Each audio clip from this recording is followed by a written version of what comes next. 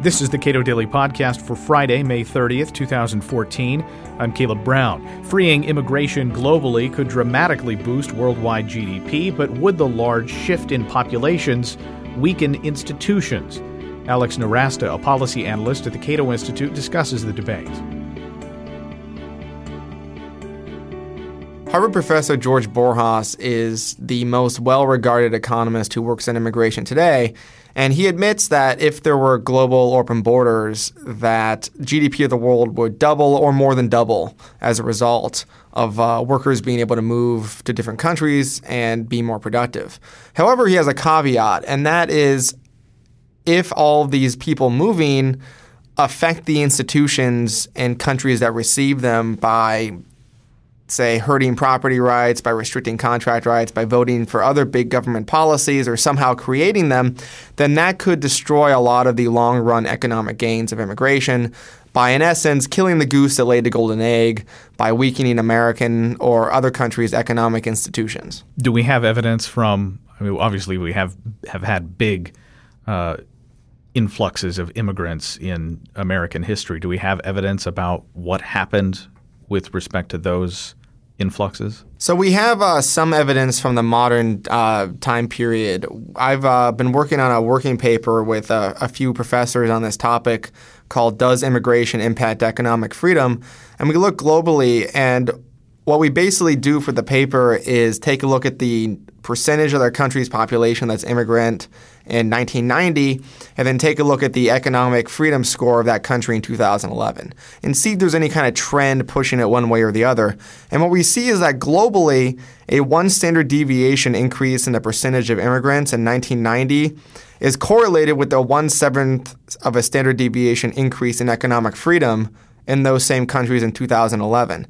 And what's interesting is a one standard deviation globally of the percentage of the population that's immigrant is equal to a 12 percentage point difference of the country having immigrants. So it's a difference between having 0% immigrants in your country and 12%, which is a heck of a difference. This is especially true for immigrants that come from non-OECD countries or poor countries. We don't really find any evidence that immigrants from other rich countries have any impact on economic freedom scores for these countries. But what's interesting is on the international scene, a one standard deviation difference in economic freedom is basically the difference between a basket case economy like Cyprus and a successful rich country like Germany. So a 1/7 standard deviation difference in economic freedom globally is actually a very big deal. Now, we also took a look at the United States because we have economic freedom scores for every single American state over this time, as well as the percentage of those states that have their population percentages. So we find a slightly different result amongst American states. That is, a one standard deviation increase in immigration in 1990 is correlated with a 1/5 standard deviation decrease in economic freedom across American states during that time. But it's also important to recognize that a one standard deviation difference in economic freedom between American states is pretty small compared to the global difference. It's basically the difference between Georgia and California. So you're talking about a 1/5 of the difference between Georgia and California in terms of economic freedom. But that does not take into account the fact that U.S. economic freedom as a whole on the national level is positively correlated with increases in the immigrant proportion of the population. You said that wealthy immigrants from wealthy countries going to other wealthy countries doesn't have that much of an impact. Is that impact then much stronger for immigrants who go from very poor countries to very wealthy countries? No, we don't really.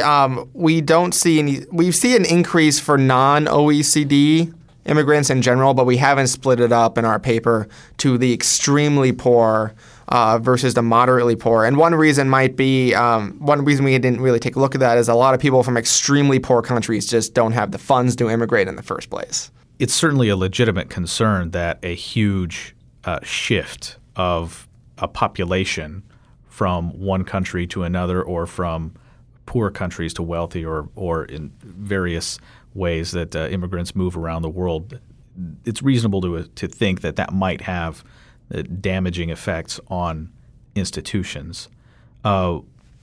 what is the ultimate conclusion, if you can draw one? So the ultimate conclusion is that immigrants just do not affect the institutions in the countries they move to very much, especially when they move to wealthy countries like the United States or Western European countries. We see some evidence of large refugee populations moving to neighboring countries because of civil war or other kinds of strife. And if those neighboring countries have large percentages of the population that are of the same ethnic group, you can see some destabilization in sub-Saharan African countries, for instance, in some Asian countries like Pakistan as a result. And that does affect those institutions in those countries. But on the whole, on the average across all these different countries around the world, we see a positive association between people moving and improvements in the economic freedom score. And in very poor countries that are neighboring war-torn countries, you would expect that the institutions in those countries may not be very strong to begin with. Yeah, you're basically starting at a low point and perhaps making them a little bit worse for some of these war-torn areas of the world, which I think is no surprise to most people, but that's probably not the best example to study the global institutional impact of immigration. You want to take a look at sort of the entire basket, and then take a look at peaceful migration, of willing individuals fleeing not because of ethnic or war-torn strife, but because of simple economic reasons or family reasons. Now, so the immigration that people are most concerned about with respect to the United States is aspirational. That is, it's people coming here to improve their lives, improve their families' lives. But some people, it is argued, come here to sponge, to exploit whatever benefits exist in the United States that don't have anything to do with work or economic opportunity. What can we say with confidence about immigration and the welfare state? Yeah, so many have complained that immigrants, while coming here, will grow entitlements and welfare, just as you said. What's interesting is we see countervailing evidence in Europe. We see the opposite going on in Europe. We see places that are increasingly ethnically and racially diverse in Northern Europe, especially like Sweden and Germany, that are recently receiving large numbers of immigrants. We see the size of welfare benefits actually decrease in these places. So the theory is that large welfare states are sustainable in a ethnically and racially and religiously homogeneous population, but they seem to be politically not sustainable in a more diverse population when we take a look at Northern Europe. So I decided to test this with a co-author, Zach Goechnauer of George Mason University, in a working paper called The Political Externalities of Immigration, Evidence from the United States. So we tried to see if the same thing that happens in Europe happens in the United States. As more diversity driven by immigration or increases in immigration affect welfare states in the United States. And we can do this in the United States because individual states have a lot of power in setting the size of their means-tested welfare benefits. They also have their own health and human services budgets. And fortunately, differences across American states and the percentage of their populations that are immigrant is vast. So California, about a quarter of the residents are immigrants, and West Virginia, it's about 1%. And so we can test this. And what we see is from the period of 1970 to 2010, taking a look at the immigrant population, estimated unlawful immigrants, the percentage of the Hispanic population that is driven by immigration, the Asian population, the Black American population, and any different combinations of these and means-tested welfare benefits, we find no correlation at all between any of these indicators and the size of means-tested welfare benefits. So while a lot of people who raise this argument that immigrants will drive welfare, they point to states like California or New York that have a lot of immigrants, and they say they have a lot big welfare states, and they say, see. But for every state like New York or California with a lot of diversity and big welfare, there's a state like Texas or Florida with a lot of diversity and moderating or decreasing size of welfare benefits. What can we say about the idea that a large immigrant population in a state, because those people are not fully part of the system, that is, they're not, their status is dubious, that actually drives them away from trying to consume welfare benefits? It does. What we see is that poor immigrants are less likely to consume mean-tested welfare than poor Americans. I mean, you have to compare that apple to apple, because most Americans are not eligible for means-tested welfare benefits because we make a little bit more money than that. So if you compare poor immigrants to poor Americans, poor immigrants use a lot less means-tested welfare. They're also less likely to consume it even when they are eligible to get these benefits. But this sort of goes to a more fundamental question of how immigrants impact the size of these programs in the first place, how they impact the size of these benefits.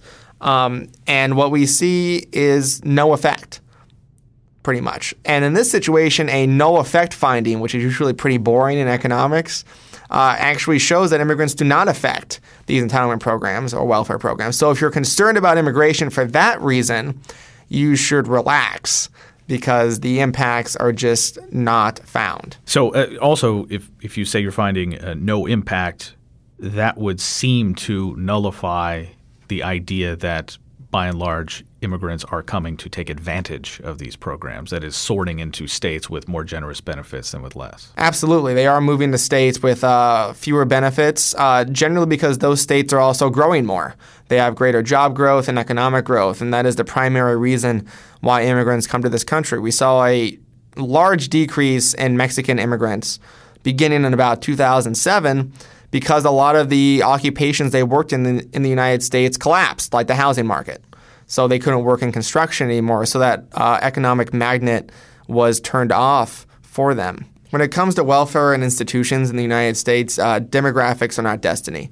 When it comes to determining the size of welfare or how good our economic institutions are at encouraging growth, increases in diversity driven by immigration, the immigrants themselves don't seem to have a negative impact on on these institutions in the United States.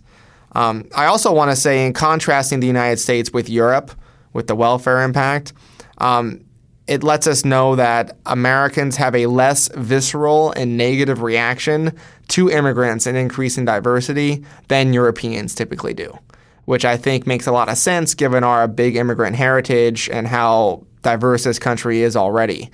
So that is a good thing that we can pat ourselves on the back for. Alex Nowrasteh is a policy analyst at the Cato Institute. You can read more of his work at cato.org.